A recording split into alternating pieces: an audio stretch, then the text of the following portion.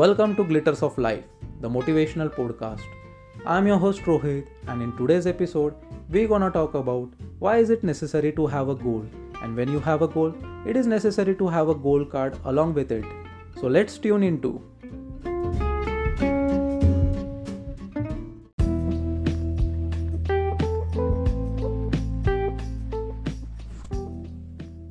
Many speakers and authors encourage you to set goals, but most have never explained why this is such a powerful discipline beyond saying something like something magical happens when you write down your goals on paper. In my opinion, setting clearly defined goals for all the areas of your life works for three reasons. First, it restores a sense of focus in your world, a world that has become complicated by too many options. In this age we live in, there are simply far too many things to do at a given time. There are too many distractions that compete for our attention. Goals clarify our desires and in doing so help us to focus on those activities that will lead us to what we want. Setting clearly defined goals provide you with a framework for smarter choices. If you know precisely where you are going, it becomes far easier to select those activities that will get you there. Writing down your goals clarifies your intentions, and the first step to realizing your vision is defining it. A clear plan relieves you of the torment of choice. And if you set goals, the actions you take will be based on your life's mission rather than on your day-to-day moods. The second reason that goal setting works is that it keeps you alert to opportunities.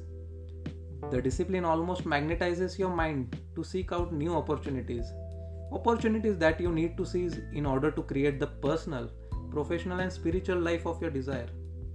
And the third reason of goal setting works is that clearly defined goals commit you to a course of action. Actions are must. They give you the inspiration to act on your priorities and make things happen in your life rather than waiting for opportunities to land in your lap. Selecting goals that engage and motivate you is one of the best ways to boost the level of your personal commitment to life and increase the energy you bring to your days. So set big goals. You are only as rich, whether materially or spiritually, as your dreams.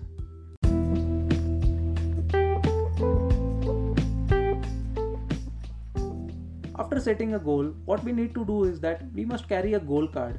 I have witnessed high-functioning, top-performing men and women carrying a little goal card in their wallets that they can review during the quieter moments of their day.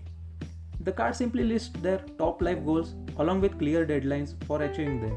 The discipline of reconnecting to your highest priorities, whether they are personal, professional, or spiritual, is a smart one.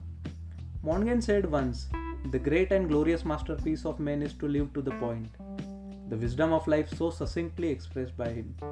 And yet most of us live our lives like one long air-read drill, filling our days with activities that seem important in the moment, but the count of little in the overall scheme of our lives. The person who tries to do everything ultimately accomplishes nothing. Having a goal card and coming back to it 3-4 times a day will keep your mind centered on the things that truly count. It will foster the self-control you need to concentrate only on activities that advance your goals, give you the discipline to say no to all the rest, and in doing so, restore focus to your days. I promise you that if you spend your life focusing on only the worthiest pursuits, it is certain to end in a complete joy.